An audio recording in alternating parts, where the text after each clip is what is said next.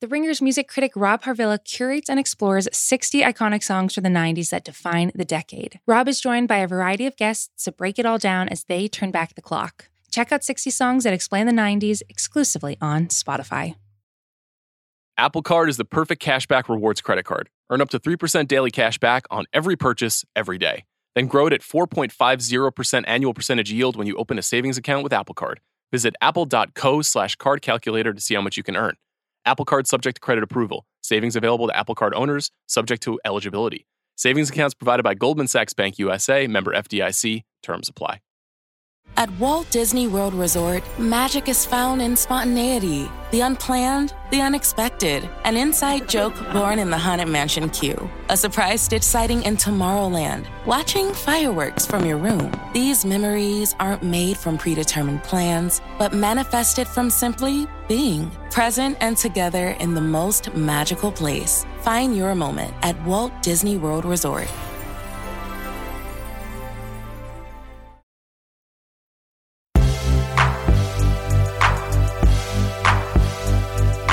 I'm Sean Fennessy. I'm Amanda Dobbins. And this is The Big Picture, a conversation show about the future of movies. Amanda, we have to start the show with some breaking news this morning. It's Monday, and we just learned that ABC has notified the world that they will not be airing the Golden Globes in 2022. The network said this in a statement Monday morning, and the reasons for this are obvious. We've been talking about the problems of the Golden Globes for a number of months here. In part, the scope of their membership, how they decide what films should be nominated, some of the conduct of some of their members over the years. What's your reaction to this news that NBC is holding the Globes? I am a little bit surprised, even though, over the weekend, individual celebrities and studios have been kind of coming out against the Golden Globes and specifically the Hollywood Foreign Press Association, saying they would no longer participate until there was meaningful reform. And it did seem like this was the year that people were finally taking a lot of longstanding allegations against the Hollywood Foreign Press Association seriously. But I don't think that I expected NBC to walk away as quickly. And we should say that at the time of recording, what we know is that according to their statement, they will not be airing the 2022 Golden Globes. And this is from the statement. Assuming the organization executes on its plan, we are hopeful we will be in a position to air the show in January 2023. So it seems like they have not yet completely torn up the contract. And basically we don't know totally what this means beyond this statement. Yeah, the HFPA has made a commitment over an 18-month period to redefine its membership, to reimagine the way that they are organized and the way that they reward certain films and certain television shows. Most of the studios have replied that this is simply not enough and not fast enough. Some of the biggest studios and streamers have issued statements. Warner Media, most recently, also Amazon and Netflix and many others have come out and said that the HFPA needs to do better if it wants to continue to have these studios participate in its award season, among other things. This is an interesting thing. I mean, the Hollywood Foreign Press and the Golden Globes, we've talked about this. We've been making fun of this organization for years. I mean, it has been a kind of self-dealing joke, a kind of well-known clown show for a long time. And obviously some of the problems that have been taking place are quite nefarious and unfortunate and morally complex. And some of them are just kind of your typical run-of-the-mill kind of self-dealing garbage. And so there is, I guess, some nuance ultimately to this conversation about what are the things that need to be fixed immediately that will be, and how will we recognize whether things are properly fixed, who is vetting these things. It's a little bit hard to say. I'm always a little bit skeptical when it seems like it's curtains for such a long-standing institution that most people will not have a ton of awareness of this story. They'll just watch the Globes the next time they see them on TV. There are very few shows now that can still draw 10 million viewers, and so it still has a kind of power in that respect.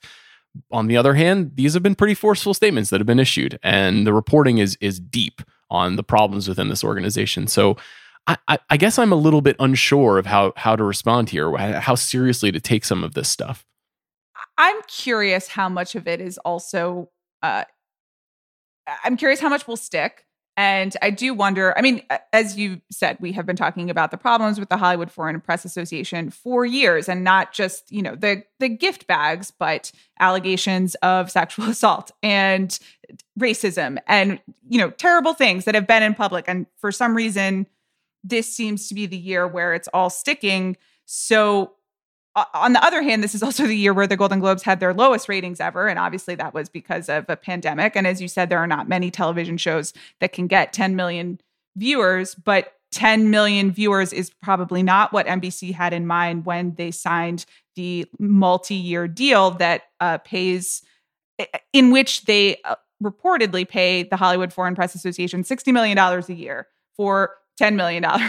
For 10 million viewers. And I am wondering whether there's some accounting going on at NBC and whether they're like, okay, maybe this is just not how we want to spend this money going forward. And I don't think that you or I want the Hollywood Foreign Press Association around anymore. So if that's what it takes, I'm okay with it. But I would agree with you that there are questions, and how it's all going to pan out and what the motivations are not clear at this particular moment. Yeah, like every other corporately managed body, these groups are going through a major reckoning. The Academy has been going through a major reckoning for the last 6 or 7 years. The HFPA is going through an even more tumultuous reckoning. And I don't know. It seems we won't see the show next year. I personally won't miss it all that much. I do think that something can potentially rise in its place. Maybe we can talk about what that will be in the future. In the meantime, we'll cover this story as it continues to develop on the show. But let's go to something a little bit lighter. Let's bring in our guest. Let's welcome the great Sam Esmail.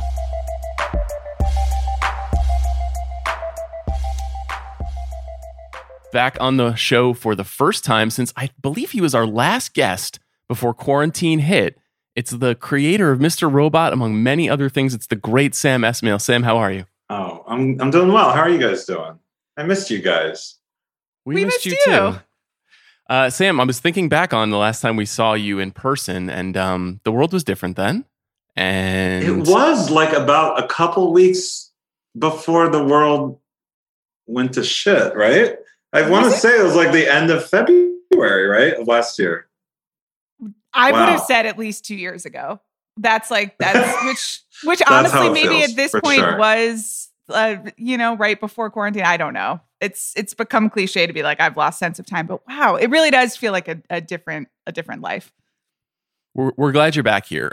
You are an avowed cinephile and a person who thinks deeply about the stuff that we talk about on this show all the time. So we have a lot to talk about today. I thought we should start, especially since it's been such a complicated, trying, and weird year for movies. And it does seem like we are potentially on the precipice of coming out of the weirdness. So Amanda and I screamed and yelled a lot about the future of movies, movie theaters. We lost our minds. We were confused, concerned. The HBO Max news hit last fall, and we had a proper meltdown about that. And you've been very vocal about HBO Max's decision to go day and date in theaters and at home on a streaming service. And I wanted to give you a forum to kind of talk through this, because it seems like you may have been right, but I want to hear your pitch in full on this. I never think limiting options to people is a good thing. I don't understand. I just don't even understand how, even business wise, that makes sense, because the people that are going to want to see it in the movie theaters, like myself, like the two of you, you're going to go fucking see it in movie theaters. I don't care if it's on HBO Max. Like, I assume you will still go to the theaters regardless. I mean, you've done it already, right? Not yet. You've seen Netflix movies. No. I'm saying pre-pandemic. Oh, yes, There were Netflix movies where you went to the theaters to see the movie. And, I've listened to interviews with filmmakers who went and saw The Irishman in the theater. I saw The Irishman in the theater. So that's not going to change. So the idea that somehow one cannibalizes the other is ridiculous. And the fact that we're going to hold off on films where there are going to be some locations around the world and even in this country where people don't have access to theaters, and specifically smaller films that are going to be maybe playing smaller art house theaters. And the fact that they have to wait in this ridiculous, I never liked it, even as a kid. I mean, do you remember back in the day, the theatrical window was some ridiculous two-year window from theater. And that was just because they kept re-releasing it in theaters. That is just a punitive thing by the theater business to force this monopoly on you. It's not as if they're offering some compelling argument for you to come in and spend their money, other than we have it and you can't have it. And that I just on principle hate that. But look at what happened with, and everyone like got angry at HBO Max and Warner Brothers for doing what they're doing right now, the day and date releases. But look at Godzilla.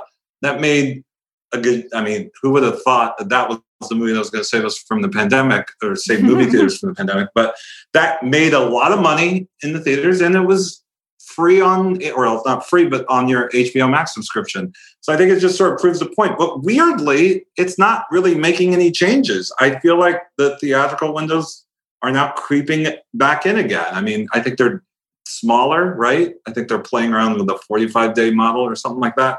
I don't get it. It's so silly to me. I find it very trivial and silly. I think if a moviegoer wants to see a movie, they should have every opportunity to see it and pay. I mean, I think a lot of people would pay. I mean, I don't know about you guys, but I rented a lot of movies. I paid the $20 or whatever. I just think they're leaving money on the table, and B, I just think in general for moviegoers, it's just a better business model to have as many access channels as possible to the movies they want to see. Do you think it limits? I'm asking this for both of you guys, because do you think it limits the kind of movie that can be successful in a theatrical experience? Because, for example, there is another new release coming on HBO Max this week. Can you name what the new release is, Sam? Do you know what's coming out on Friday? Is this? I don't know the title because it's super long, but it's the Angelina Jolie movie. Yes. Those Who Wish Me Dead.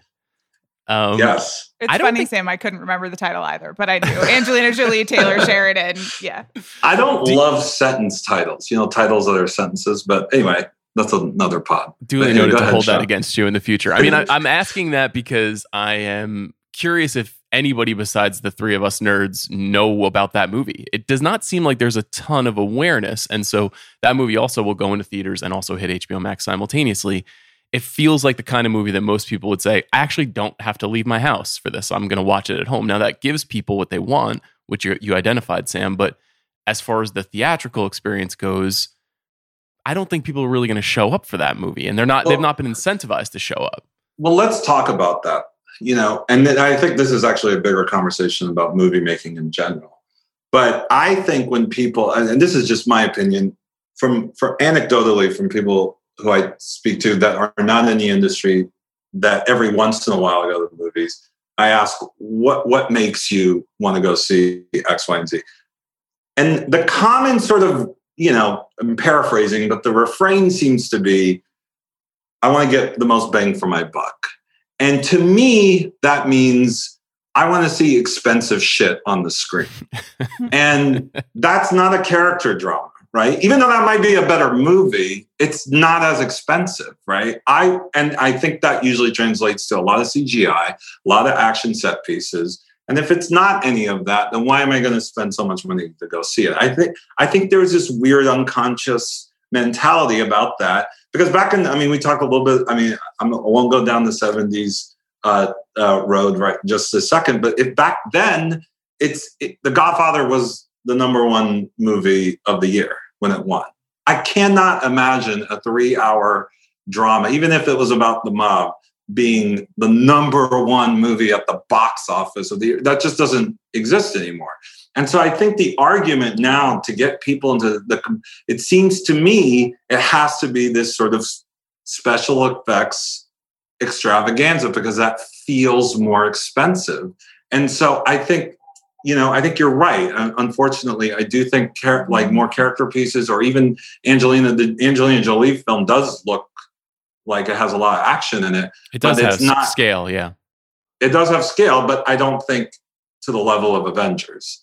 And I really think it needs to be that, or Godzilla. And we saw the success of Godzilla. I think there's like that equation right now in everyone's head that it has to satisfy that for me to sit in the seat. They're not going to see a documentary. That's for sure. I mean, it feels cheap. Doesn't feel like I'm getting the most bang for my buck. That's my theory. I don't know. You guys agree, disagree? No, I agree with you. And I have a follow-up question for you, Sam. Like, as a movie lover, that's why romantic comedies died, by the way, because of that. Right, but anyway, so this is and comedies totally. And in some ways, the romantic comedy is a great example, right? Because number one, it's my interest set, but also number two, it has supposedly had like a quote renaissance on streaming, right? And it was a type of movie that they couldn't justify financially making at the box office. And then a smaller budget or a targeted audience on streaming, like it's quote unquote back. I have to be honest with you, with the exception of a few romantic comedies, including last year, Palm Springs and Happiest Season, they all suck. They're like not good, and they are not the level of Nora Ephron movies of yore. They're not even like the weird Kate Hudson mid-2000s rom-coms of yore. And I have to tell you, those movies don't hold up. But so that's what I wanted to ask you, Sam. Like as a filmmaker, as much of a moviegoer, what effect you think this has on the movies that move to streaming? Because that is the consequence of, okay, we're only going to do blockbusters and big things like at the theater, is that we have this opportunity, but how do you make smaller movies, and are they different, and are they different standards? And unfortunately, I'm giving you the answer that I think a lot of people say nowadays, which is it goes to TV. Yeah, right. Of course. So yes. the romantic comedies are turning into, High Fidelity was a series, and one season series, and Delightful, and Normal People series. Those are the new formats for these more character-centric type of movies of yesteryear, right? And I don't know why the one-off features in the streamers. Although, to be fair, and I don't watch them, but aren't there like some hits on there, like Kissing Booth? Isn't that a romantic comedy that has like 5 sequels or something? That's a totally, yes, they are hits. People watch them, and I do not want to be the person to denigrate making content for 17-year-olds in America. 17-year-olds in America have a really hard time, especially 17-year-old girls are not being served by Hollywood. And it's great that they have something, but those movies are akin to what would be made on Lifetime, like Lifetime movies from 15 years ago, in terms of quality, in terms of production, Yes, you're right. I'll admit ignorance here. I haven't watched a lot of the rom-coms that are on the streamers, but I do. But as a filmmaker, I'm saying I think a lot of the people that would have been the Nora Ephrons are going into TV. Because totally. So we can move it past rom-coms. That was just, an example sure. where I know all the proper nouns. But it's like, so if all of the things that we like that would have been, adult character study dramas 20 years ago are now great TV shows that we also love, but they're TV shows on streaming, then like what happens to movies, Sam? Man, I'm sorry that I drove us off the cliff so early. And it's it's a fair question. I mean, are you talking about the theater? Because look, I think you're always going to have. I think Noah Baumbach is going to be making movies for Netflix or whomever he wants, and those Sam, are he's adapting White Noise right now. God bless him. God bless him. Oh, White Noise, huh? Okay, that's a choice. I'm going to watch it. Did you just learn? Was that like your reaction to learning that Noah Baumbach? I did not know that. That was really great. I kind of feel like we should just do a podcast where we tell everybody that Noah Baumbach is adapting White Noise and just respond their reaction. Mine was great. It was like 10:30 at night, and Sean and Chris texted me to let me know, and I was like, "What the hell?" So yeah. Anyway, take as much time as you need, Sam. I mean, look, we talked a little bit about this when we did the director game, right? I bemoan the fact that there are a lot of talented look, Chloe Zhao, incredibly talented filmmaker. What is she doing? A Marvel Eternals. movie. Yes. And then Dracula? Yeah. I mean, and there are amazing young filmmakers that are coming up in the system, and they're being shuffled into the superhero industry complex. I don't know what to say. I do feel like you're either going to go down that road to be a successful movie filmmaker, putting aside TV for a second. But if you want to go down the more PTA road or even Tarantino road, those options seem to be thinning out a lot, which is why I'm sort of embracing the sort of intersection of streaming and theatrical releases. I do think that kind of will open up an opportunity for filmmakers who make their first indie. And I want to talk about, to update our movie director game. I have some picks already for this decade that made some amazing directorial debuts this past year that I hope they don't go down the road of making Star Wars sequels or Marvel sequels. I mean, maybe, do a one-off, but like, look at Ryan Coogler, like Fruitvale, brilliant, and Creed, great, Black Panther, great, but now he's in Black Panther 2. I feel like what happened to those career paths that could have been, if Coogler was born in the 90s, or I'm sorry, not born in, but came into his own in the 90s, what kind of career would that have looked like? I don't think those opportunities are there right now. Again, I circle back to, I think in a weird way, this whole theatrical window shrinking, streaming thing might be a good thing because there might be more chances on interesting films rather than just the sort of assembly line. Let's like shuffle them into making sequels or adaptations or prequels or whatever. Let me ask you this. This is encroaching a little bit on Chris and Andy's territory, but obviously we've been talking about the superhero industrial complex, consuming and subsuming a lot of talent over the last 10 years. But frankly, the three biggest things in our culture over the last 6 months. Come say hi. Emmy wants to say hi. I'm on a podcast. Here. You're on a podcast? Yeah. Like right now? Can I just can we do a side story for a second? Come here. Yeah, of course. So I just want you, so we moved into our apartment, and we have a movie theater now, first time ever in our home, like a real movie theater. Wow, I'm so jealous. Dolby Atmos. Oh my god! Surround sound, 4K, like a real theatrical projector. And then I asked you, I was like, you get to pick the first movie we're going to see in the theater. Mm-hmm. What was your pick? Notting Hill. Yes! Emmy, yes! I'm Amanda, by the way. Hi, nice to meet you. And the last brownie. So good. I've never seen it. No, I saw it, but I had only seen it. You remembered it being more Hollywood. Right. And it was actually kind of more indie than I remember. Yeah, like there's no big set piece or production number. Okay, so then the second night, again, we have a Dolby Atmos, like beautiful. He's like, do you want to see Star Wars or Lawrence of Arabia? What was your second? My best friend's wedding. Yes! A great soundtrack. I had the CD. So you're making use of the sound. It's great. It's amazing. Well, by the way, I love that movie. Remember, I reunited. Really good. Okay, yes, you reunited Julia and Dermot. It's all your fault. Okay. Bye, Emmy. Thank you. All right, I had to do that. Quick. It's really good. Segue. At the Julia Roberts Film Festival. Really special. Before that beautiful interlude, I was asking you a very serious question, which is, I feel like the biggest things in the culture, they used to be Julia Roberts movies that you and your partner can watch together. And now they are The Mandalorian and Falcon and the Winter Soldier and WandaVision.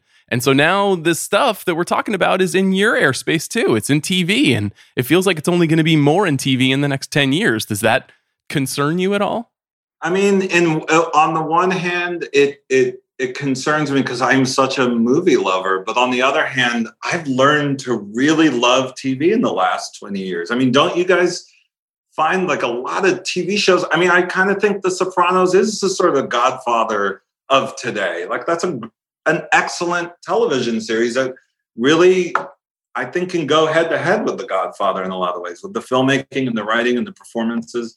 And I can do that across the line with The Wire and Breaking Bad. I don't want to bore you because we are on a, I don't want to get Chris and Andy too jealous, but unfortunately, or fortunately, maybe this is just the way the business has evolved. I do think in a weird way, movies are going to end up being, and I want to clarify something, because I did say it tends to be these superhero CGI movies. The other genre that weirdly does well theatrically, which I haven't really figured out, and Sean, I know you're a big fan of the horror genre, but it does feel like that's the one exception to the rule. And that doesn't necessarily need to look expensive, but people will go to the theaters for it. And maybe that's because of the communal experience being, but I think comedies were a communal experience. Don't you love going to a great big comedy?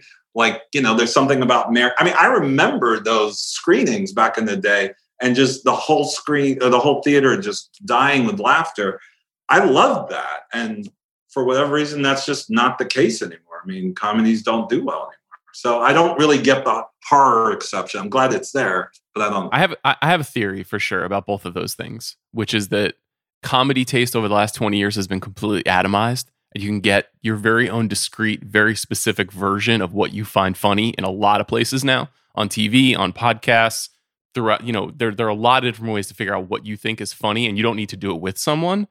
Whereas with horror is still kind of a homogenized. There's only like 10 ways to skin that cat. And so big franchises still work, and also found footage, small budget movies still work. I'm pumped up about the new Conjuring movie in June. That's really soon. I can't wait to see that movie in a movie theater. That movie is designed to be seen in a movie theater. So you're right, that's still going to work. I don't know, Amanda, any theories on why comedy has vanished? One argument, and I don't even know whether I fully believe this, but I'm just going to say it for the sake of podcast. But you could say that comedy is an example where TV or at home watching or something other than like the studio movie in a theater has improved the genre, because we remember all the great studio comedies that work. But think about all the times you sat in a theater and you made it not even to like minute 60 of the comedy, but like minute 37. And you've gotten through the premise and they've used all the jokes, and you're just like there for another like 60 to 90 minutes, right? And you're just stuck there and they don't have it. And that's okay. Like, we got used to that. And sometimes there is fun in like being in minute 100 of a comedy that's just like trying stuff and you don't know why you're here and you're thinking about what you're going to have for dinner and like, whatever. You don't have to be committed in the way that you have to be committed to The Irishman for, 3 hours. But like, it didn't totally match the medium always. And when you're at home, you can watch a 30-minute version of it or a 2-minute version of it. You can do your TikTok thing. As Sean said, you can watch a talk show, a podcast, read a thing. So I do miss the communal aspect of it. But like, in some ways, maybe we're getting better and at least more personalized, to Sean's point, comedy than we were 25 years ago. I will also add that you bring up a good point. When a comedy isn't good and you've spent however much money to go to that theater and see that comedy, I mean, that really sucks, right? It's a bummer. Totally. Yeah. I think when people go to an action movie and it sucks, at least they got to see some cool action, some cool CGI thing. And maybe that goes for horror too. Yeah, I've seen some horror. Look, I watch a lot of horror movies. A lot of them are bad.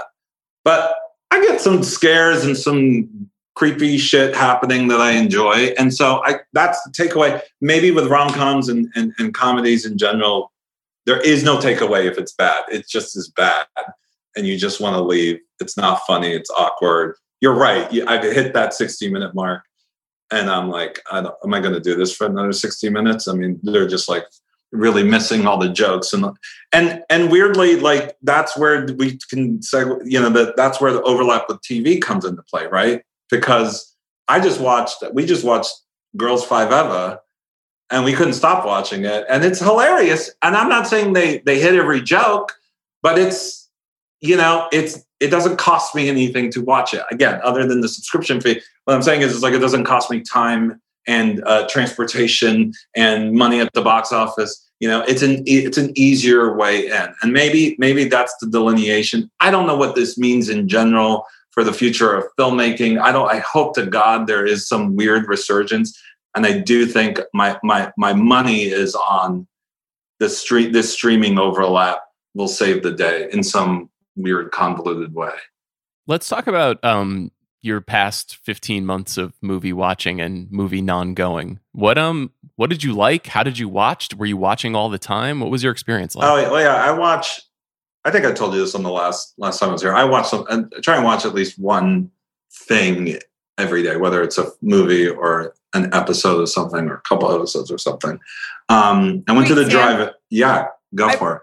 I was going to ask about, can you talk about the circumstances in which you watch something? Like, are you phones in the other room? Do you have snacks? No. Like, will you take breaks? Like, what's you're like it's like you're going snacks, to church. breaks. Yeah. Well, no. I mean, I don't need it to be like, we got to turn off all the phones and we got to just focus 100% of the time. Like, I think the movie should make me do that. So I give that, the onus is on the movie for me to, and by the way, having the theater now, is a luxury, obviously, but it does there. And this is why I miss movie theaters half the time. I mean, like when you're on your couch and the TV's there and it's not as big and, and the sound isn't as captivating, you're probably going to wander and your mind's going to go elsewhere. But when you're in a theater environment, the lights are like gone, right? It is dark and the sound is enveloping you.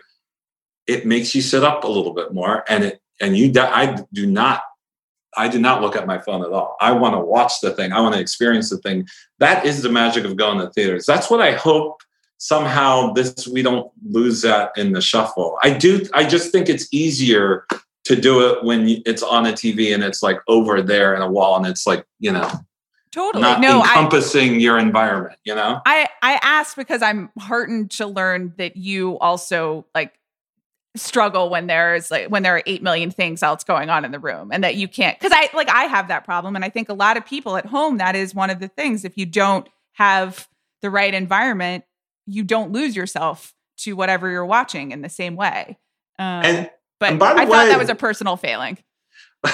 No. By the way, I think that's why TV took off in a lot of ways, because it's, it's in shorter chunks, right? Right. So it sort of works really well for home viewing. It's hard, again, it's hard to be all encompassing in a thing when you're just watching it on the TV and other things can interfere. I don't know. Yeah, I wouldn't feel bad, Amanda. Okay, you're totally right. I appreciate to feel distracted. Thank you. I will allow that. What were the things that had you not looking at your phone then during that time?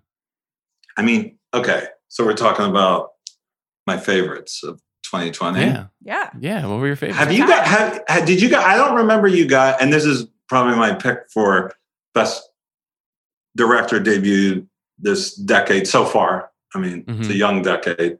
But have you guys talked about Miss Juneteenth? No, but maybe in passing over in the fall. So you guys have seen it but didn't love it. We actually just talked about it with Wesley a couple weeks ago. I think, Amanda, tell me if you disagree, but I think we both really, really liked Nicole Bahari, but didn't necessarily click with the movie.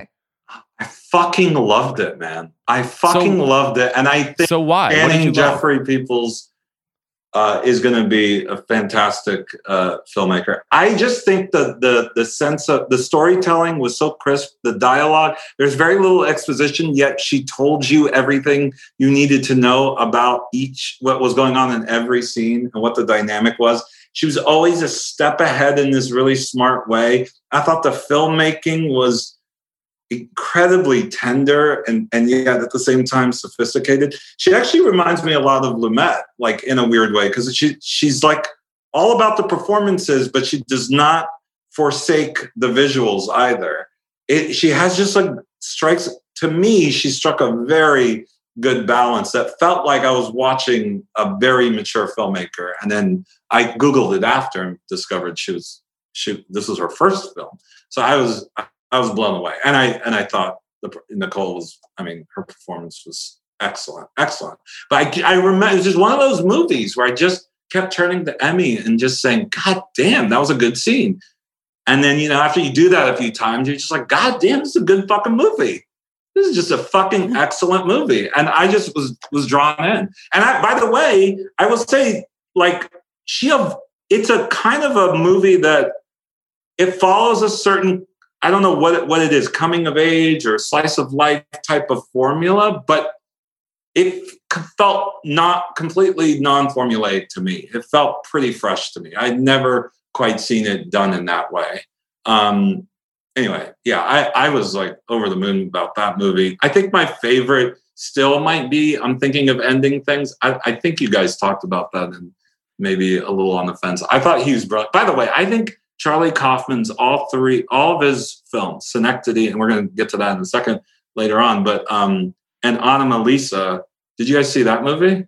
Mhm. Yes. This is this is my favorite, and this is not Amanda's favorite. No. I was looking through the list of movies You don't of 2020 love it, Amanda? in order to like guess, and I was just like, oh, I'm sure, Sam, but I love that I know that you loved I'm Thinking of Ending Things, and I love that you guys have this moment. And I love Jessie Buckley, and I love Jesse Plemons. It's Jesse Plemons who's in I'm Thinking of Ending Things, right? Yeah, I love both Jessies. And it was one of the most irritating 2 hours of 2020 for me, and that's really saying something, but that's okay. That's the power of cinema. And in some ways, This is true. that it got opposite reactions from both of us at home in the year 2020 is like proof that movies are going to be okay. But go ahead, speak about why you like it. Oh, I love I'm Thinking of Ending Things because, okay, so skill and craft is like bonkers A+++++. Right? You can't deny through the roof. Like, and I'm not just talking about the filming. I'm talking about the production design, the costume design, even the visual effects. The whole fucking thing is just A++ crap. And then for me, I got swept up into it. It's one of those things. Yeah, I'm a fuck plot kind of guy. I feel like if the movie is so hell bent on making sense and putting these plot pieces together, and it's about plot mechanics, Tenet, then for me it doesn't work. But if a movie like I'm Thinking of Ending Things, which honestly it reminded me of the experience when I saw Mulholland Drive, which I'm curious your thoughts on that, Amanda, which is also to me a fucking masterpiece. Where it just says, it's weird. It takes the line from Tenet. I don't know what the exact line is, but don't think about it. Just feel it. That to me is what that movie is all about. It's just give in to the experience. And then I found a lot of joy when I did that. And I love when movies do that. I love when movies take risks like that. So, okay. The Vast of Night. You must have liked that, Amanda, right? No, that was one of the scary horror movies, but that's okay. That's okay. Is that horror? That's another one. I would not consider that horror. Creepy, weird. Cool. It was a little closer to sci-fi. Yeah. Oh, that's right. No, but this is another one where Sean and Naaman and even Chris, I think very early on, were like, this is like the best debut of, and what this person did with a small budget. And I love sci-fi so much. And I was like, it's so great that the boys have things that they love. Okay. And it continues to be great. We are going to overlap, Amanda. I promise. On the Rocks. Did you love On the Rocks? Of course I did, but I'm a mark for that. I don't feel that I can speak objectively about the work of Sofia Coppola anymore, especially when Bill Murray is being charming in front of like Ellsworth Kelly and Cy Twombly paintings. I'm like, great, sign me up. I know. What did you like about it, Sam? What did I did? I had a couple of quibbles with it, but in general, I think I saw it as like a nice balm. Like it was something that if you were having a tough day, it's a movie that could lift your spirits. I really, really hated the ending. But that's probably a different podcast. Yeah. I don't know, man. I found myself smiling the entire time. And I think if a movie can do that, that's pretty powerful. And especially in the middle of a pandemic. I mean, I turned it on and I just smiled from ear to ear the entire time. And I just also, again, the craft is pretty fucking excellent. The cinematography, the production design, the costume design, it's fucking great. And Bill Murray is pretty damn charming. The Assistant, which is another feature debut, right? Kitty Green. Yes. Andrew Patterson with Vast of Night. No, The Assistant, I thought was great. She made a documentary. She made a documentary called Casting JonBenet. Do you remember that movie that was on Netflix? Yes, it was sort of like a hybrid. But it's still her feature film debut. Sure. Unless you're saying narrative feature film. Okay. I love that. Did you guys like that movie? Very much. That's like a horror movie. That's like Jaws, right? That's a horror movie where you don't see the monster, but just done in this reminded me of those classic thrillers that I loved back in the 70s. Very character-based, but works on every level in terms of tension and suspense. I remember just being glued to the TV watching it. And then this was, I guess, a TV movie. This is where the lines really blur, but did you guys see Bad Education? I loved. Yes, this was one of my favorites of the year. This was one of those things where Amanda, this is Cindy Lumet to the bone. How are you not loving Bad Education? Holy shit! I liked it. I think I don't even remember what my reservation was. It was like extreme Long Island in a way that I wasn't even watching it as myself. I was watching it like as Sean and as like two of my best friends who Sean knows, Katie and Becky, off like from this part of Long Island. And so I guess I was watching it anthropologically as opposed to and trying to understand the people closest to me.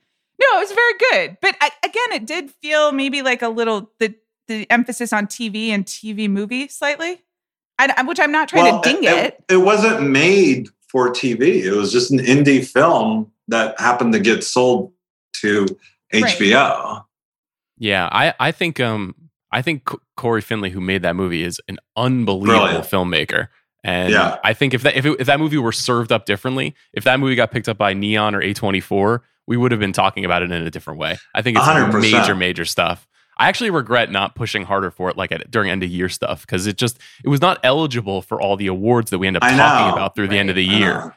But that's a great, and also to Amanda's point, I mean, I am a product of the Long Island public school system, and let me tell you, that movie fucking nails it. Like that is the lifestyle, that is the culture, that is the personalities of those people. It's incredible. To me, that's so that's the movie I would fixate on when we talk about the future of filmmaking, because that movie in the 70s would have been nominated for Oscars. There's a lot of competition in the 70s. Again, I guess that's a future podcast, but that movie in another decade would have been, Hugh Jackman would have been nominated for a bunch of shit. Like Corey would have been nominated. That's the type of movie now, like to your point, Amanda, to your knee-jerk reaction to it. Feels like TV. I was trying to remember what my knee-jerk reaction is. And honestly, I just feel like they gave the student journalist short shrift. And like, frankly, that should be All the President's Men for the female journalist. And I was like, why is she just a minor character? Look, this is an incredible thing that she uncovered. Anyway, I see. So it was a POV issue. It was very good. Yeah. Yeah. Well, those are my quick faves of the year. Those are great. Those are great shouts. And none of those movies are major releases. Obviously, there were not a ton of major releases.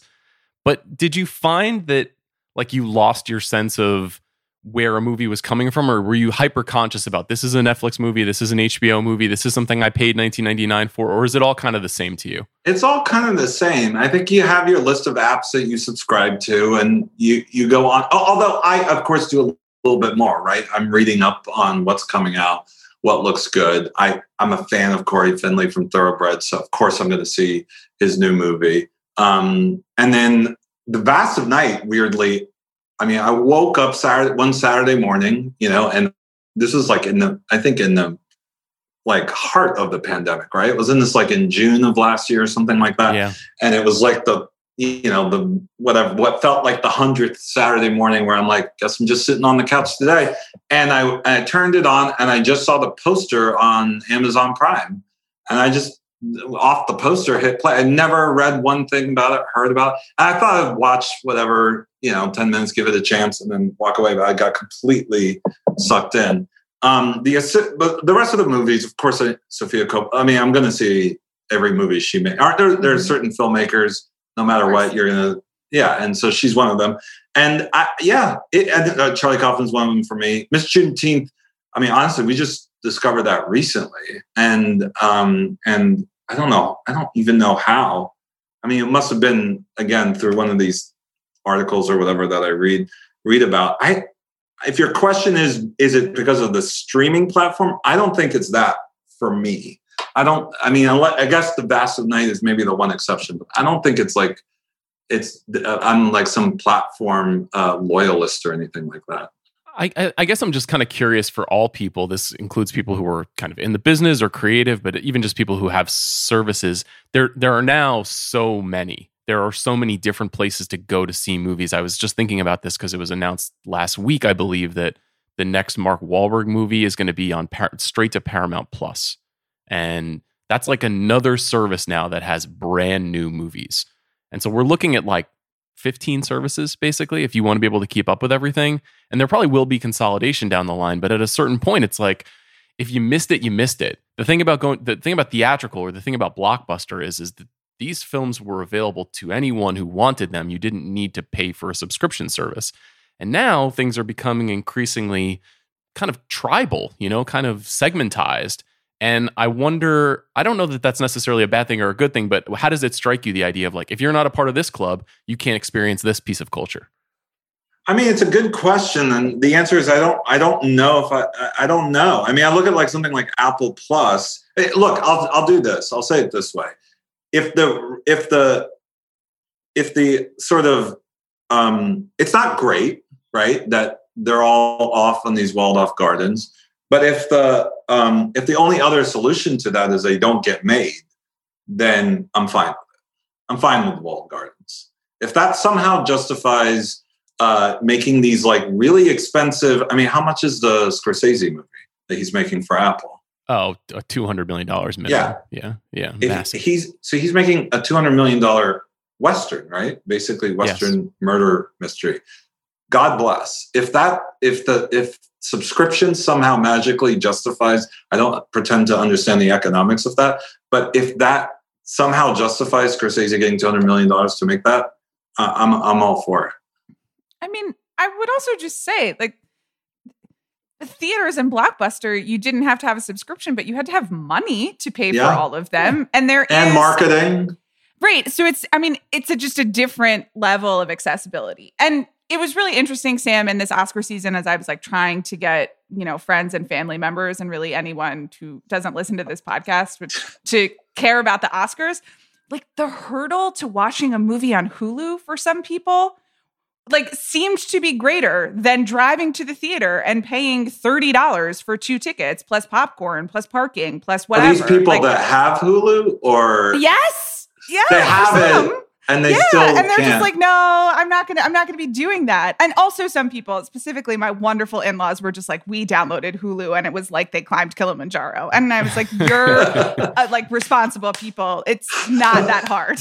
But they presented it as like, it's so much harder now to see movies. And in some ways it really is, because you do have to know this service and this service. And I guess you do have to be able to navigate the apps on your TV or whatever.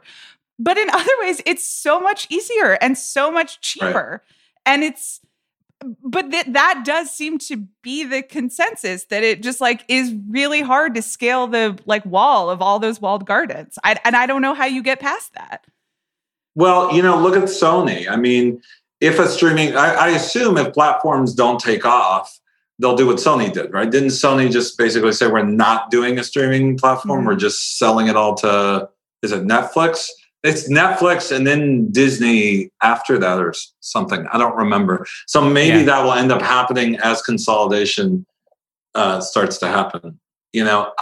Again, it's worth movies getting made with good budgets, and it somehow justifies the economics. Again, all for it. I talked to Adam McKay a couple weeks ago, and it was interesting hearing him talk about working during COVID, writing and then going into production. What's it been like for you? What has your last 15 months of work been like? Well, look, I'm pretty antisocial. I don't love going out. I find that so hard to believe. You're such a convivial man. Talk to my wife. I mean, Emmy. Every time we go to an event, I'm the entire time complaining that I don't want to go and I'd like to go home. This is even when I was nominated for the Emmy or the Golden Globe. The entire time, this is the last time I'm doing this. Is the last time. I make that threat every single time, and she always holds my hand and calms me down. But I think it's wearing on her. I am not a very social person. So what I love to do, and I was in my writing phase anyway. So what I love to do is like go to my computer and write every day. Right. That's basically what I was doing when the pandemic happened. So my life personally didn't change that much. And I got to say, to a weird extent, this pandemic and all the Zooms, the fact that people are getting used to it now solved a lot of problems for me, and a lot of problems for the industry, especially in Los Angeles. It's stupid to take a 45-minute car trip to, some meeting that you're going to spend 30 minutes at and then another 45 minutes home. It's fucking dumb. And hopefully that we don't go back to that completely. Obviously, there are some things you're going to need to be in person for. Like, I'm about to start a writer's room. I really don't love the idea of doing it over Zoom. And so that's the part where, because a writer's room, especially when you are interacting with people like that, some of the best moments happen when you're getting coffee, when you're grabbing, when you're going outside for a second, or when you're talking about your day or whatever. And that's the kind of stuff that I don't think can happen over Zoom. So again, but in the past year, I wasn't in the writer's room. I wrote mostly, so that didn't change very much. I then shot a pilot in Toronto in January, and man, I gotta say that was hard. That was hard. I'm also a huge germaphobe, so I was extremely paranoid. I'm wearing like the face shield and the mask, and I'm yelling at anyone who's like a nose dangler, and I, it's just the production is so stressful as it is, to add like this layer of, and also you might die today if you catch this virus, just did not, it was pretty miserable, I have to say. Yeah. I don't know how people do it. I mean, PTA did it, right? He shot a whole movie under those circumstances, and I just did 16 days, and I was very on edge every single day. The thing about me and filmmaking in general, I'm kind of this way about everything, but specifically filmmaking, I love it. I love movies. I love TV shows. It is not worth anyone's safety or health. So, and I do a lot of crazy camera. We move the camera a lot, probably a little too much, and if it ever don't stop moving the camera. I love it. No, but there are moments where I'm like, fuck, man, I'm worried. I'm not just worried about, there were moments I was worried about Rami, and there were moments I was worried about the camera operator, and I will just stop that shit and say, we will figure out another camera angle. Like, I'm very, I'm very overly cautious. And so, shooting in the pandemic was just not what I was built for. I was built for more the going to my office, going to my little, office at home every day and writing. I have not talked to a single filmmaker who's told me, yeah, it's been great. It's been really fun doing this. No one seems to be enjoying it. It seems really difficult. It's cool that you were able to get some stuff done, though. Yeah. Yeah. And I gotta say too, with everybody, even though I'm very neurotic about it all, people come together when they know it's serious.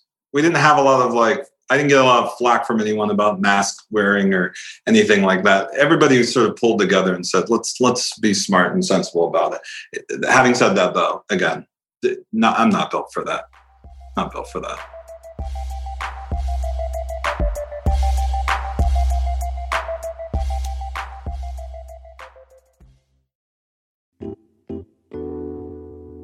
This episode is brought to you by Peppa Pig. Peppa Pig inspires people of all ages to jump through life and its muddy puddles with enthusiasm. The relatable stories, oinks, and giggles have made her preschooler's first best friend, helping them navigate everyday life with unabashed exuberance. And now you can discover new playtime adventures with your little ones. Jump into spring and hunt for muddy puddles in Peppa's Caravan playset. Hit the road for endless adventures and have heaps of fun with Peppa's whole family. Oinks and giggles are guaranteed. Peppa Pig, inspiring kid confidence since 2004.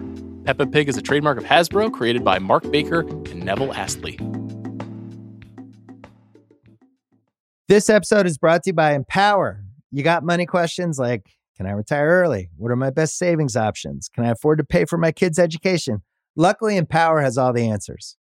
With Empower's real-time dashboard and real live conversations, you get clarity on your real life financial goals. So join 18 million Americans and empower what's next. Start today at empower.com. Tap the banner or visit this episode's page to learn more. Sponsored by Empower, not an endorsement or statement of satisfaction by a client. This episode is brought to you by Lululemon.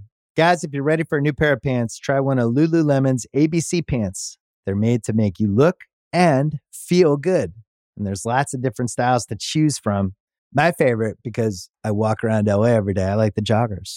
I'm not jogging, I'm just walking fast. But if you're working out, I would try them out. And if you want something a little sleek, maybe business-like, maybe try the ABC Slim Fit trouser. But I am a joggers guy. Once COVID happened, I was just like, I want to wear jogging pants and joggers and all kinds of soft pants as much as I possibly can. especially when I'm working out. Ultra comfortable and versatile ABC pants are really in a league of their own. Buy a pair right now at Lululemon.com. Sweat?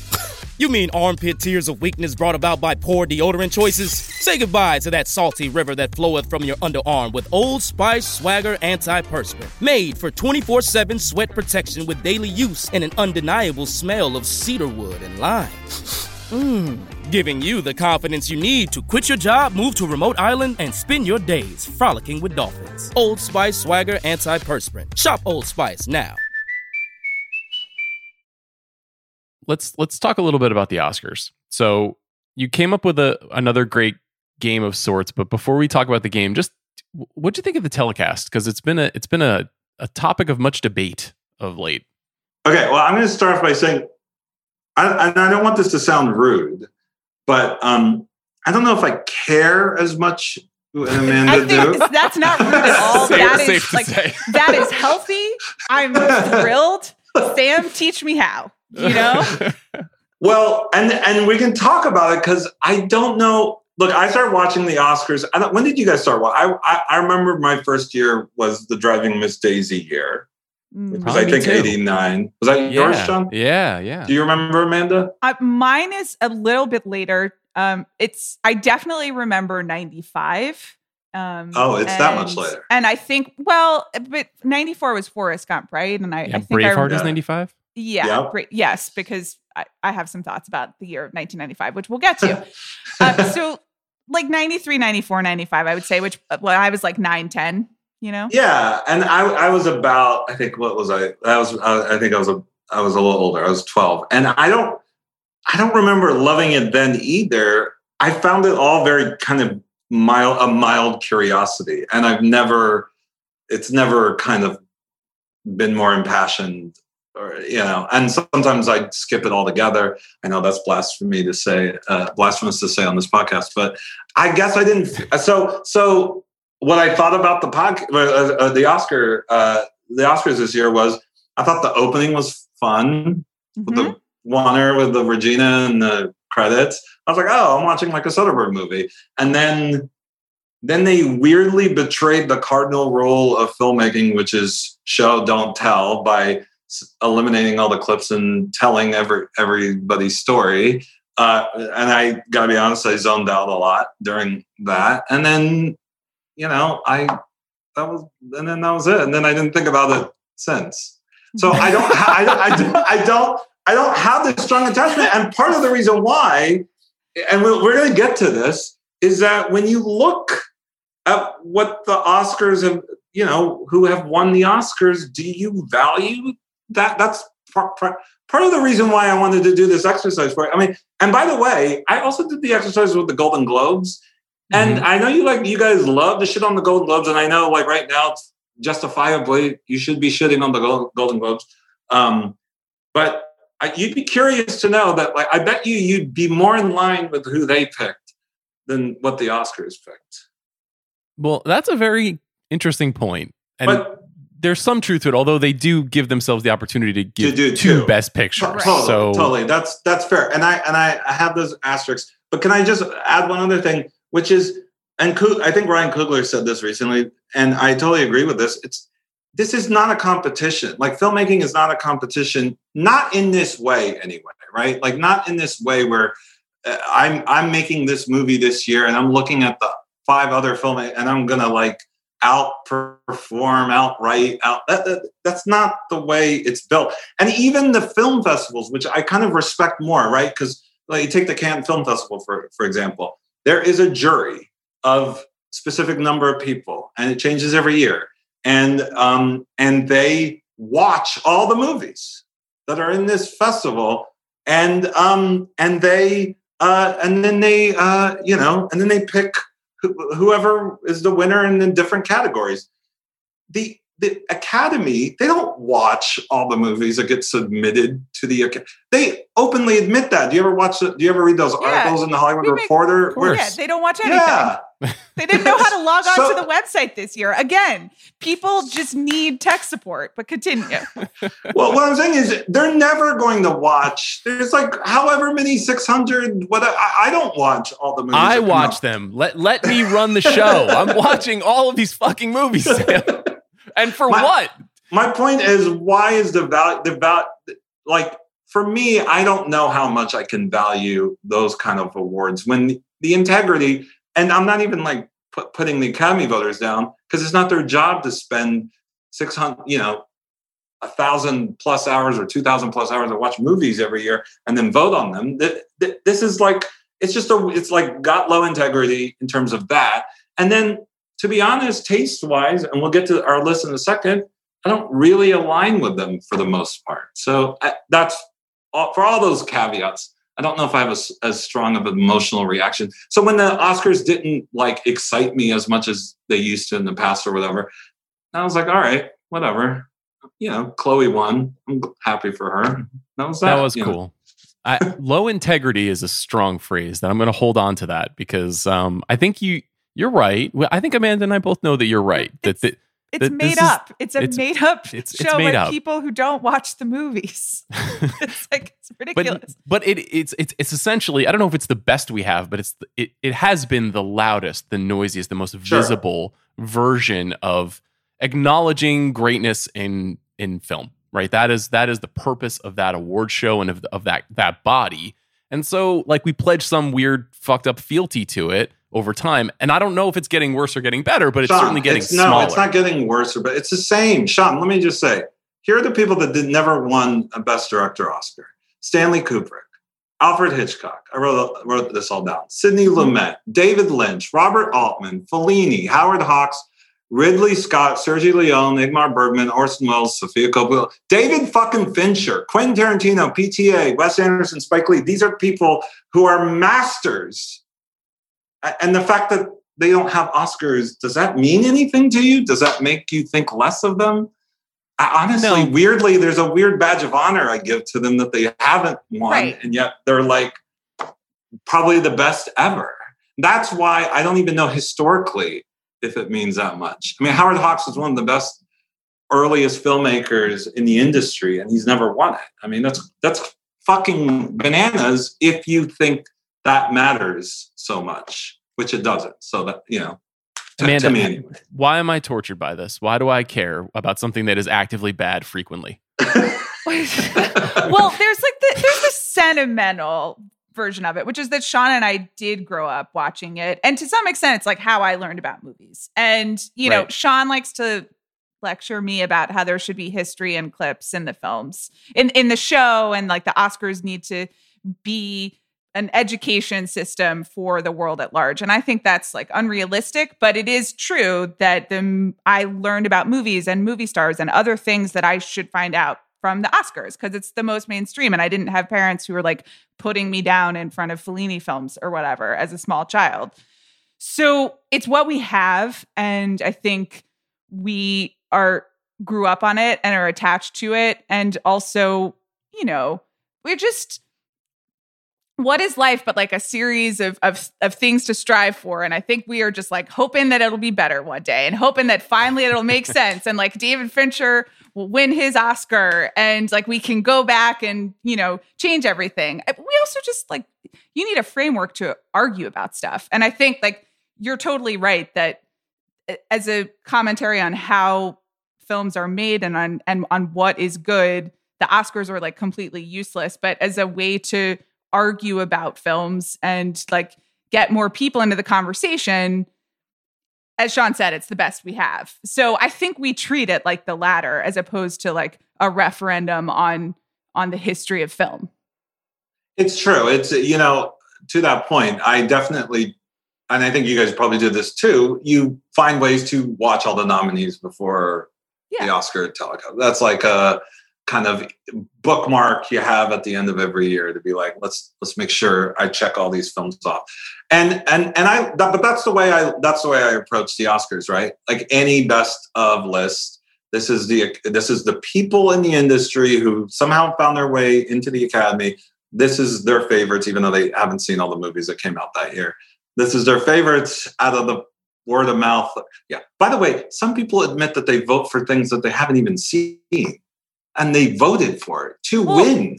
And because they deserve it, or whoever. The decision to do an anonymous Oscar ballot is like a whole different podcast about like a whole different type of person. But continue. And I don't pretend to know the answers. I'm not sitting here trying to fix the Oscars.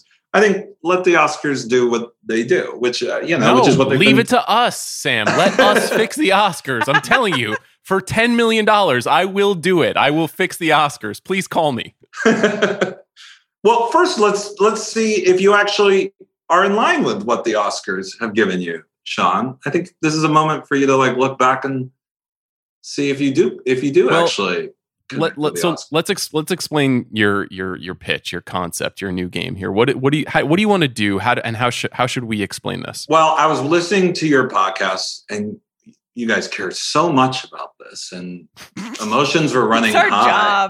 It's our job. Totally. No, I think it's more than your job. You're letting yourself off to. No, you deeply, deeply care. So I thought to myself, should I be caring more? Again, I described it as more of a mild curiosity. So I just decided, let me just see how many times do I agree with the Oscars, and I just picked 1990 because I was, I guess, the first year I started watching them. And I only had a handful. And then I threw that out to you, Sean, and Amanda, since both of you do deeply care. I'm curious if you align with them more. And maybe that's where the disconnect is. So why don't we do our lists? So the prompt here is basically how many times since 1990, that's the time we set, so we could potentially do this again in the future. But since 1990, how many times has the best picture of the year been what you, Sam, or you, Amanda, or I think is the best movie of the year? So go ahead, Amanda. So I just want to say that I received sort of a telephone version of this prompt, but one of it was favorite movie of the year, which is different different than best. I would argue. So I made that. That's interesting. Can I ask what the difference is to you? Sure. Because despite everything that you just said that I like totally agree with about like art being subjective and a result of one person and the circumstances, and that like you can't really rank them. Like I do think that sometimes there are films that are just like objectively better made, have like better craft, are just like this is a magical achievement as art. And then there are the movies that I have like a response to because there's a particular aspect of its filmmaking that is very much in my style, or it's about something, like. So it's like a movie you admire versus having emotional connection. Yeah. And really like the movies that have like stayed with me, what are in the like Amanda pantheon versus like the greatest movies of all time. And like, maybe I only make the distinction because I'm, just used to the Amanda pantheon being so different from like traditional film criticism, quote unquote, which we don't even have to go down that. But I responded to this as like personal favorites that are still good. I mean, I'm not doing like Bridget Jones' Diary isn't on my list, even though I really love that movie, but it's like, it is what it is. So first of all, we have to start a new segment called the Amantheon, which is about whatever is in the Amanda pantheon. Second of all, why don't you just tell us which are your picks, Sam? Because I think that will help. And it's a little different than when I sent you, Sean, because one of them I decided against and then dropped off. Okay. So good to know. But so close, since 1990, fire away. Since 1990, Silence of the Lambs, which I hope is on both of your lists. Unforgiven, Schindler's List. That's 3 in a row, by the way. Mm-hmm. Then there's a huge gap, and we pick up again 12 Years a Slave, Moonlight, Parasite. Amanda, do you want to read your list? Sure. So the other thing that happened was that I didn't know that it was 1990 or later. So I just made a list. There's total, but my 2 are Parasite and Casablanca. And that's it. Holy shit. Yeah. Wow. I did actually, I know, and I think it'll be interesting, Sam. I don't want to spoil Sean's list, but I think you have the most. You're in You line have the the most, most. which is amazing. Wow. But I did make a list of movies that are in each year that I would put over the winner, just because otherwise it's a boring podcast. And they reveal a little bit about some of it's like timing. Some of it is just like in 1990 is Unforgiven 92. I mean, in 1992, I was a very different person than I am right now. And I just like was not really responding to Unforgiven in the same way. Yeah. So I eliminating years I think was more fun than matching years. And it was interesting to see how quickly I could dismiss a Best Picture winner. You know, in certain years, I don't know, like 1998, for example, Shakespeare in Love is not even in my top 10. It's not even in my top 20 of that year. It's not a bad film, but it's just not something that it's not a movie that I really care about or clicked with. So it was easy to eliminate that without even having to blink. But I only have two, and one is Unforgiven. Wow. One is Unforgiven, and the other is The Departed. And that all that has to say about 2006 is just that was not necessarily historically a massively strong year. So we can go through even like on your list, Sam. I could identify the movies pretty quickly. So that tell I like me what's more. better than Silence. Tell me what's better than Silence of the Lambs in 19. I would take JFK over Silence of the Lambs 100 times out of 100. Whoa. That's you would be but wrong, that's sir. By the way, that's I love personal JFK. taste. That's just a personal peccadillo. But Sean, it's the wrong taste. But that's But Silence of the Lambs is a great example of what I was talking about. I think that's the best movie of that year. It's the best. And I really, really like it. And Me too. I also understand in terms of like its significance in film history, its craft, the performances, like Silence of the Lambs, 2 thumbs up. A+ movie. I would say Thelma and Louise would be my favorite movie of that year. But again, I do like that movie. It's not better than Silence, but I do like Thelma and Louise. But you can understand why I would respond to Thelma and Louise, and not just like the experience of watching it, but kind of the influence that movie has had on film history and how it's put together. So, things like that. Wait a minute. What about Parasite? So you guys didn't have Parasite. I had Parasite. You did. But Sean, you did not. No. You went with Once Upon a Time in Hollywood. So you agree with the Golden Globes. That's cool to know. So the HFPA. I wouldn't phrase it exactly that way, Sam. I wasn't a part of anything that the HFPA did. But that's a very thin margin, right? It's the same thing with Silence of the Lambs and JFK. These are honestly, all 4 of those movies are A+ movies. All 4 of those movies are 5-star movies. They're all fantastic. But I like JFK a little bit more. I like Once Upon a Time in Hollywood a little bit more. I'm on the record a lot on a lot of podcasts about Once Upon a Time in Hollywood. You are. And this happens frequently, right? This happens where there is a movie that comes out and everybody's like, man, this movie's really great. If only this other movie hadn't come out, it would have won everything. But unfortunately, Parasite came along and just annihilated it, and it didn't get a chance to win everything. And then you look back, and that's kind of the oddness of the Oscars is we take this 12-month, or in this past year's case, a 14-month period, and we say, let's just judge this period of time. Bill Simmons, our boss, for years has said, why don't we just do this every 5 years? Why don't we get a little bit more context? Amanda and I have suggested, why don't we just do one show for every 5 years worth of films and say, what was the best movie in this 5-year period? There's like ways to kind of distort and reimagine. But I don't think you need to do that. I don't think you need to do that. I remember, I'm going to pick a couple. I'm going to cherry pick a couple of years. So let's look at 1994, right? You had Forrest Gump, you had Pulp Fiction, you had Quiz Show, you had 4 Weddings and a Funeral, and you had Shawshank Redemption. Fucking good list, in my opinion. I liked all those movies. I don't know about you guys. I liked all those movies. Forrest Gump was obviously the biggest box office hit of the year. But I think we all knew that Pulp Fiction was the thing that was changing the game, that was going to be talked about forever. We all knew that. I think people in the Academy back then, I was in Jersey, and I was like some 16-year-old kid who knew that. They must have known that in the industry back then, but they chose to go with Forrest Gump. I don't know why that decision gets made. I don't know what the politics behind that all is.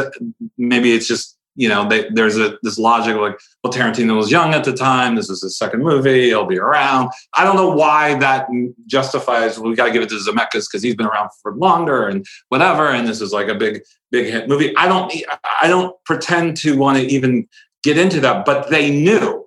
My point is they knew that Pulp Fiction was going to be the bigger influence. Did they not? They knew. They didn't have to wait 5 years. They knew, and now everybody fucking talked about Pulp Fiction as the thing that changed the game. And they still didn't give it to it.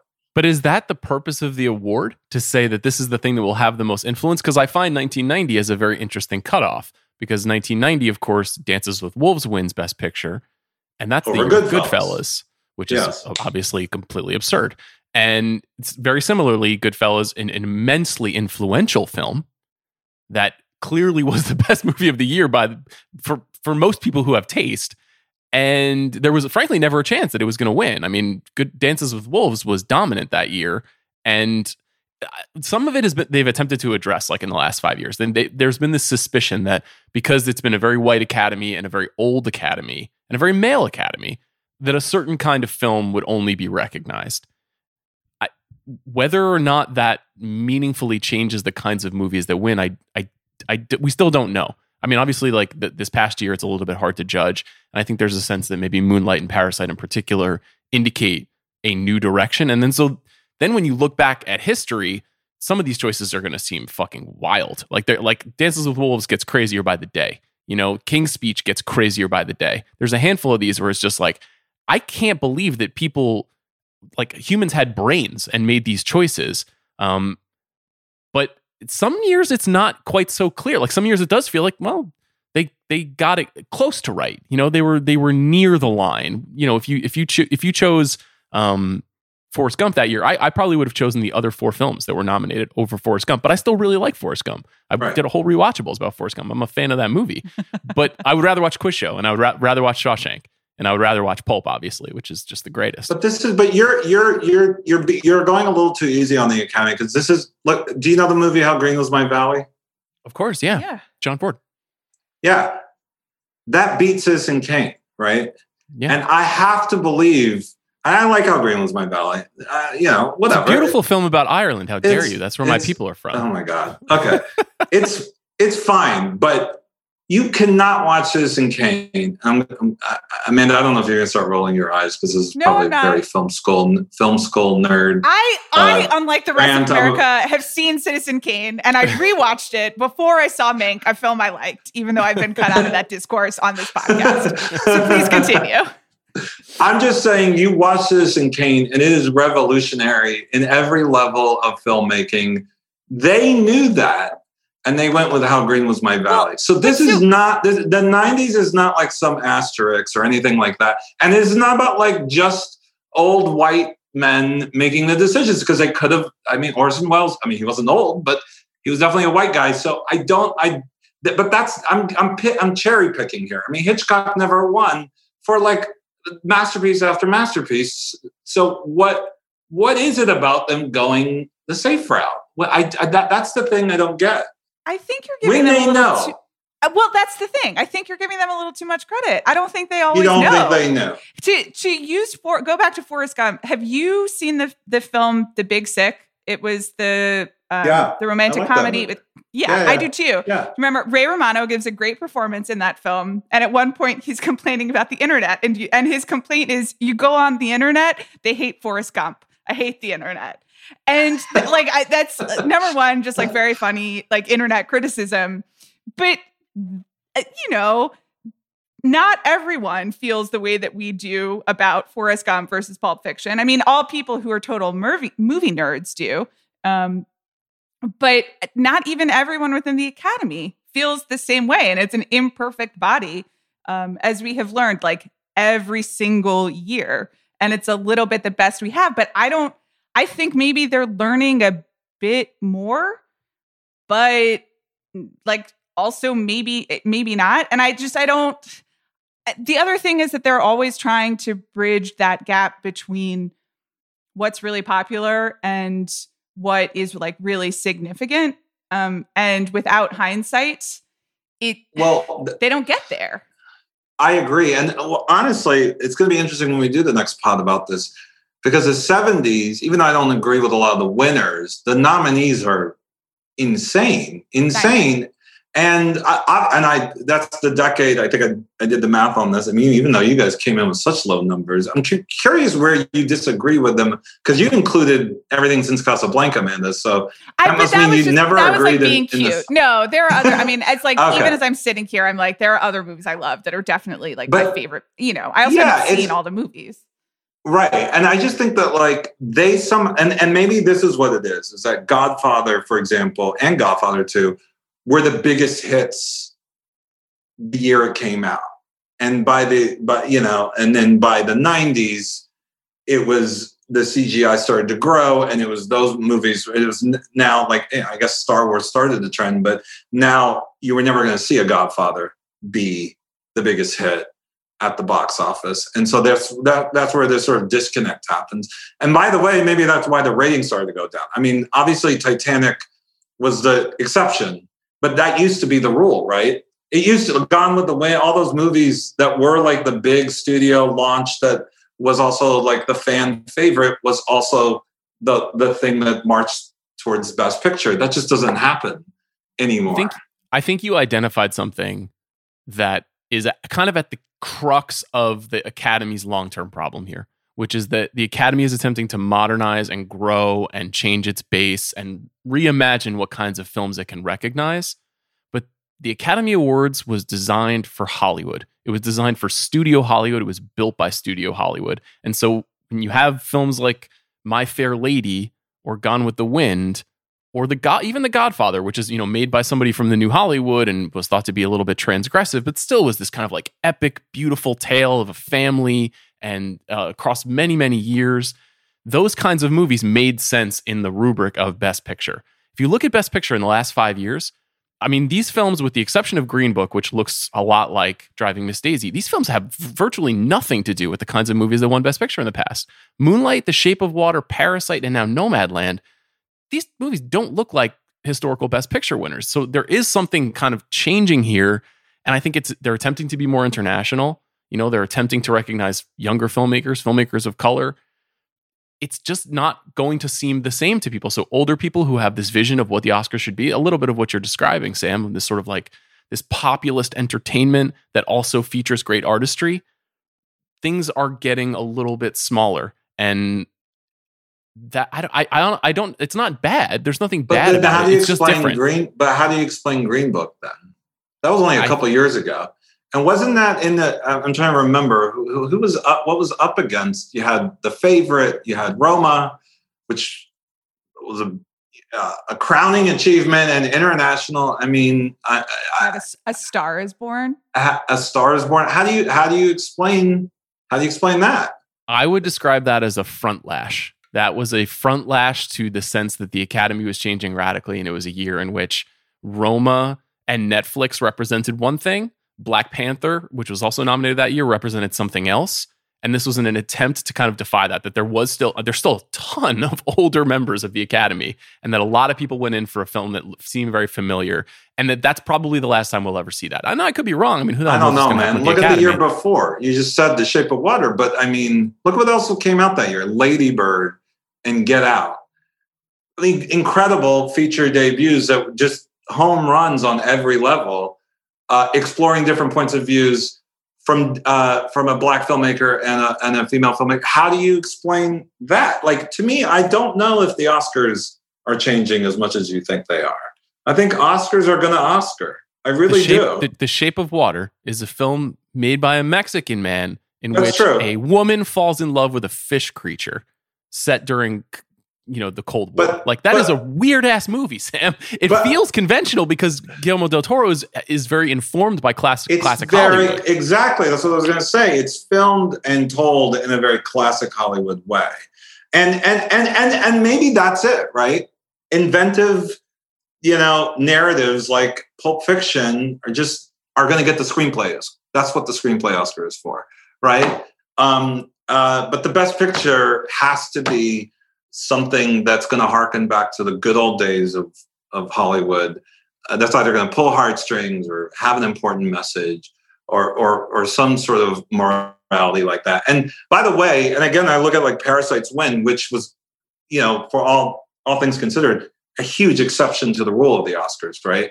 I just don't know if that trend is going to stick. I hope it does. I mean, actually, I don't hope it does because I don't hope for anything. I mean, the Academy should do whatever it is they want to do. I just personally, I don't know if I know you and Amanda do keep emphasizing that something's different about the Academy, and I'm trying to show you something's much the same about the Academy. And I don't know if that's changed. I really don't know if it's that different 20 years ago than it is now. I mean, I will say this: the next time there's a Titanic, and I don't know when that's going to be. I guess it's going to be like when a superhero movie proves itself to the Academy in some way that it's a. I do think that's when it will be. No, I do think that's when it will. Personally, I do think that's when they decide it's time to give a movie like that the recognition. But I don't know. See, to me, Titanic wasn't on your list. I'll tell you what was on my list for 1997. Deconstructing Harry, The Game, Boogie Nights, fucking Boogie Nights, man. Jackie Brown, and honestly, I'd even throw in Kundun in the conversation. I think Jackie Brown was nominated, but I don't think the others were. And then I look at like a year like 1999, which I know you guys, or it wasn't you, but did you guys do a podcast about the great movies of 1999? We did a series, yeah. We did a limited series on it. I think most of the movie, this is the nominees for 1999. American Beauty won, Green Mile, Cider House Rules, Sixth Sense, and The Insider. And if you think about the movies that came out that year, The Matrix, Fight Club, Eyes Wide Shut, I mean, there was so many classics. Notting Hill. No, yes, you're right. Notting Hill. And they weren't even recognized. That to me is the norm, I would say. So this is maybe too nuanced, but I'm going to throw it out there. I think maybe the Academy is changing, but everyone on this podcast's relationship to the declared best is not changing. And I would just say that possibly both constitutionally and generationally, because this is like when I'm like closest to Gen X, is when I'm just like, whatever someone says is the best is not the best. And let me tell you 5 more things that are the best. And I always feel a little weird. Like the worst day of the year for me is always, like movie-wise, is when the Golden Globe nominations come out and they nominated things I like. And I'm just like, well, damn it. Because if the HFPA thinks this is good and I do too, then what does that say about me? I don't want to be with these people. So I don't know that the fact that we aren't suddenly like, yay, the Academy got it right, says anything about the Academy. I think it says more, honestly, about our relationship to the Oscars and to like how we argue about things and whether... I mean, and maybe it just means we're just a bunch of like whiners and contrarians. And Sam, I'll only speak for myself and Sean there because you actually are great at celebrating things. But I don't think I'm ever going to be like, well, they got it totally right. With the exception, I would say, of Parasite and Moonlight. Moonlight, to me, is a year that they got it right. 2 movies that were not on your list. Parasite was on my list, for the record. My list was Parasite and Casablanca. Moonlight, like, should be on my list. And I think, like, Moonlight is the classic example of also, because they got it right, I think it has been like, and also the way in which it was announced, like it's basically done a disservice to how great Moonlight is, because we remember it as like historical significance as opposed to just like an amazing film. I also just like, I have watched Arrival, which also came out that year, like so many times since then. It's like is that your pick? Arrival is my and that's like a real just personal, emotional, and something that over time I have just like been really walloped by. But Moonlight and Parasite, I think, are probably the only 2 times where I'm going to be like, oh, they got it. And I don't, even if they completely change the Oscars, even if like, you know, they reanimate 1992 and give the Oscar to A Few Good Men, I'm still not going to be like, wow, they fixed the Oscars. I agree with them. That's just not my nature. But I guess here's what I'm trying to say is like, I just don't know if you're giving them as much. I think you need to give them more credit. Like I'll give you an example. King's Speech beats Social Network. Nightmare. So Social Network won the Golden Globe, by the way, and a bunch of other awards. Rightfully so. It's the best movie of the year. And everybody fucking knew it. Now, King's Speech, I actually really like King's Speech. I think Tom Hooper is a great director. And I think the performances were really good. But it was clear. Did you see Cats? I did not. I did not see Cats. Did you really not like King's Speech at all? No, it's fine. I think it's all about context, right? It's like Amanda and I have been yelling at each other for 5 years about how The Social Network didn't win Best Picture because of the King speech. So now it is a villain of this show and of our friendship. But it's not a bad film. It's just preposterous that kind of a movie emerged in that time. I was shocked by it. Yeah, me too. But my point is, they knew, and I don't know. I mean, they must have known. I was in LA. I don't know if you guys were in LA back then. I was in LA when Social Network came out. You felt it. You felt it in the air. This was a groundbreaking fucking movie that was going to change. And by the way, hugely successful at the box office. I mean, it is a talky drama, mostly to people talking in rooms, no set pieces, no fancy footwork. It's just pure fucking great writing, great directing, great performances. And it was exciting and thrilling, and it felt like you were in an action movie. I mean, it just was. It had whatever. I can go all day about Social Network, but why the fact when it didn't win, when it lost to the King's Speech, were you guys surprised? Well, I think there's a complication there, which is that we closely follow this stuff. So if you have a consciousness about, say, Harvey Weinstein at the time's ability to manipulate the Academy to position a movie within an award season, then you know that he could be successful in times when it seemed illogical. And that's an under-discussed aspect of what we're talking through here. You know, it's like, this is not just an objective body that watches movies and doesn't talk to anybody. It isn't even like a festival jury where it's a small group of people who have their own specific taste, but they have to kind of negotiate together to arrive at a conclusion. There is an entire ecosystem of commerce that happens around the awards. And so campaigning always matters and is always reflected in the winners. But that's the thing that was rather befuddling about it, because it was winning. It was winning all the campaigns leading up to the Oscars. So but I wasn't. But my answer to my own question was, I was not surprised. I was not surprised because that is what they do. They know that this is the more forward-thinking film, and they weirdly, intentionally don't go for that.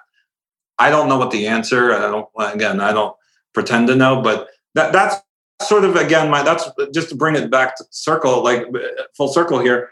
That's sort of why my feelings towards the Oscars are sort of, neither here nor there. You know what I mean? They keep doing that. So why would I give them any, why would I have my eyes wide open with them, because that is my expected reaction to most of their wins. And Parasite is like the shock.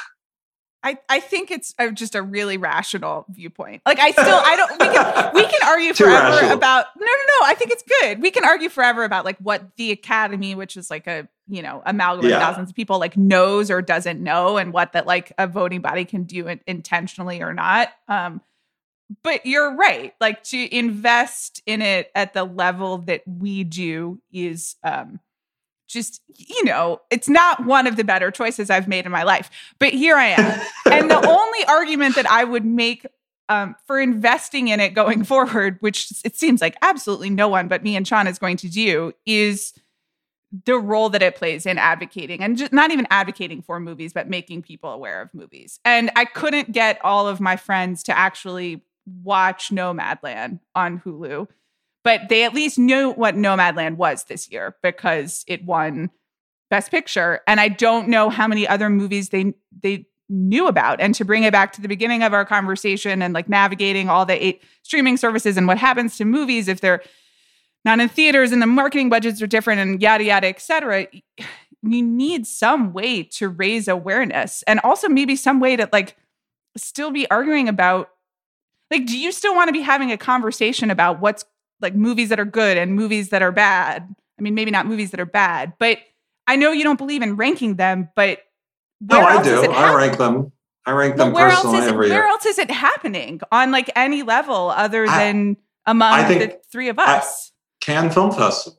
I mean, by the way, that's when I first remember hearing about Pulp Fiction, because it won. That's how I learned about Barton Fink. That's how I learned about Wild at Heart, Sex, Lies, and Videotape. Again, I'm a nerdy film, I'm a film nerd, so maybe the rest of the population don't know about the Cannes Film Festival and don't want to know about the Cannes Film Festival, and so the Oscars is their substitute. But weirdly, I don't even know if that completely works. I mean, does it? I mean, you just told me nobody even knows how to access Nomadland. It won everything. It's all about sequences. I mean, Parasite and Once Upon a Time in Hollywood debuted at Cannes, and that kicked off their campaigns, so to speak. And so, like, it is. We've created this series of events that happen over a period of time that allow for increased exposure. That's what Amanda's talking about, right? How do you get exposure for artists, exposure for films? And is the Oscars the culmination of that? Now, I think what could be happening is maybe the Oscars is no longer the culmination, and it is more like TV or more like music, where it is more segmentized. And if you're a film junkie, I mean, I'm really looking forward to hearing the final announcement of the films that are premiering at Cannes, because it's probably going to be absolutely loaded, because 10 or 15 films were held back from last year. So we might have 30 movies from people who are broadly considered world cinema masters. That's really, really exciting for us. And that might be more of our Oscars in the future. So you might be onto something. I don't know. Well, I will say this too about Cannes. It's almost like, yeah, there's a winner, but I don't know about you, Sean, but I definitely try and watch a lot of the films that are in the festival that have been selected. Yeah. Because I'm assuming there's something interesting about each one if they're in the film festival. I'm not here to advocate one way or the other for the Oscars. I do want to say, though, that I do think that it is, sociologically speaking, it is interesting to go back and see how it defines a certain context of that era. What must have the Academy thought back then to have picked, Dances with Wolves over Goodfellas, and make those kind of choices. I in a weird way, even though I obviously love Goodfellas more, I kind of like that they did that. I don't know. It makes for more interesting conversation. We'd be bored right now if they always picked our choices every year. You know what I mean? You're right. Exactly. You're right. Can I point out one other thing? 2007. I'm so curious because this is like 3 masterpieces. The best year of movies. Yeah. Yeah. Michael Clayton, No Country for Old Men, and There Will Be Blood. Is it There Will Be Blood? Is Michael that the Clayton. For me. There Will Be Blood for me. There Will Be Blood is the best film of the 21st century. But that's great, guys. That's why we're all here together, because you've got There Will Be Blood. Amanda, are you Michael Clayton? I love Michael Clayton. I guess that does make sense. That's great. Sam, we agreed. We agree. But I think it's like, that's a great year for the Oscars. I don't know if it did ratings wise or whatever, but man, that was a good year. That's like 94. And so every once in a while, like, this is why I might have that mild curiosity, because every once in a while it bubbles up to the surface like this, and it's pretty fascinating. And then you have like 10 years in between where it's not. I pray we get that kind of a year in 2021. I doubt it, but I pray that we do. You never know. What were your early picks? Well, I mean, there's a handful of obvious stuff that's going to get nominated. So it's a question of like, hopefully PTA, but you actually can never kind of tell with PTA. It does feel like this will be the topic of between 40 and 60 episodes of this show in the next year. But it does feel like after Phantom Thread, he kind of like burst through in a way that the Academy like has officially recognized him as getting ready to be rewarded. Like they do make some people wait a long time. Like you said, Quentin has not won Best Director. A bunch of people didn't win Best Director, but they've gotten better at recognizing people in the second half of their lives, especially if they make films that more closely seem to align with their taste, it seems like. Soggy Bottom, it sounds like, is a coming-of-age movie, so that would be nice. But then there's also a lot of more traditional stuff. Spielberg doing West Side Story, In the Heights, maybe Dune. There's like a whole bunch of dramas, The French Dispatch. There's a lot coming this year that feels like it fits in neatly. Sam, do you want to join the House of Gucci Hive? I can't wait. Okay, great. Thank you. Welcome. Sean, for some reason, doesn't want to be a part of it, but it's you, me, Chris Ryan, and Film Twitter are in the House of Gucci Hive. Are you not a Ridley Scott fan, Sean? Huge fan, although I think there are 2 schools of Ridley Scott. There is epic Ridley Scott, and there is dramatic Ridley Scott. And dramatic Ridley Scott has its flaws. We've all seen All the Money in the World, for example. Flawed film. This feels closer to All the Money in the World than it does to, say, Blade Runner or Alien or Prometheus. So we shall see. We shall see. Sam, thanks for doing this. It's so good to see you. This was so much fun. Do you have anything to pitch or plug or share? Or? No, I just love hanging out with you guys. So please just invite me back. We will, of course. We'll do 1960 to 1990, and maybe we'll bitch and moan about the Oscars some more, because that's what we always do. Sam Esmail, thank you, man. Thank you, guys.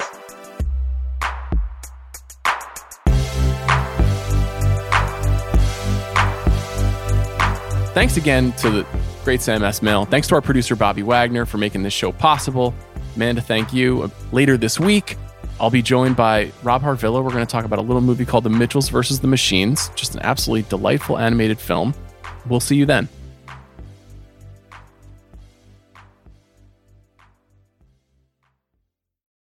This episode is brought to you by State Farm. You might say all kinds of stuff when things go wrong, but these are the words you really need to remember. Like a good neighbor, State Farm is there. They've got options to fit your unique insurance needs, meaning you can talk to your agent to choose the coverage you need, have coverage options to protect the things you value most, file a claim right on the State Farm mobile app, and even reach a real person when you need to talk to someone. Like a good neighbor, State Farm is there.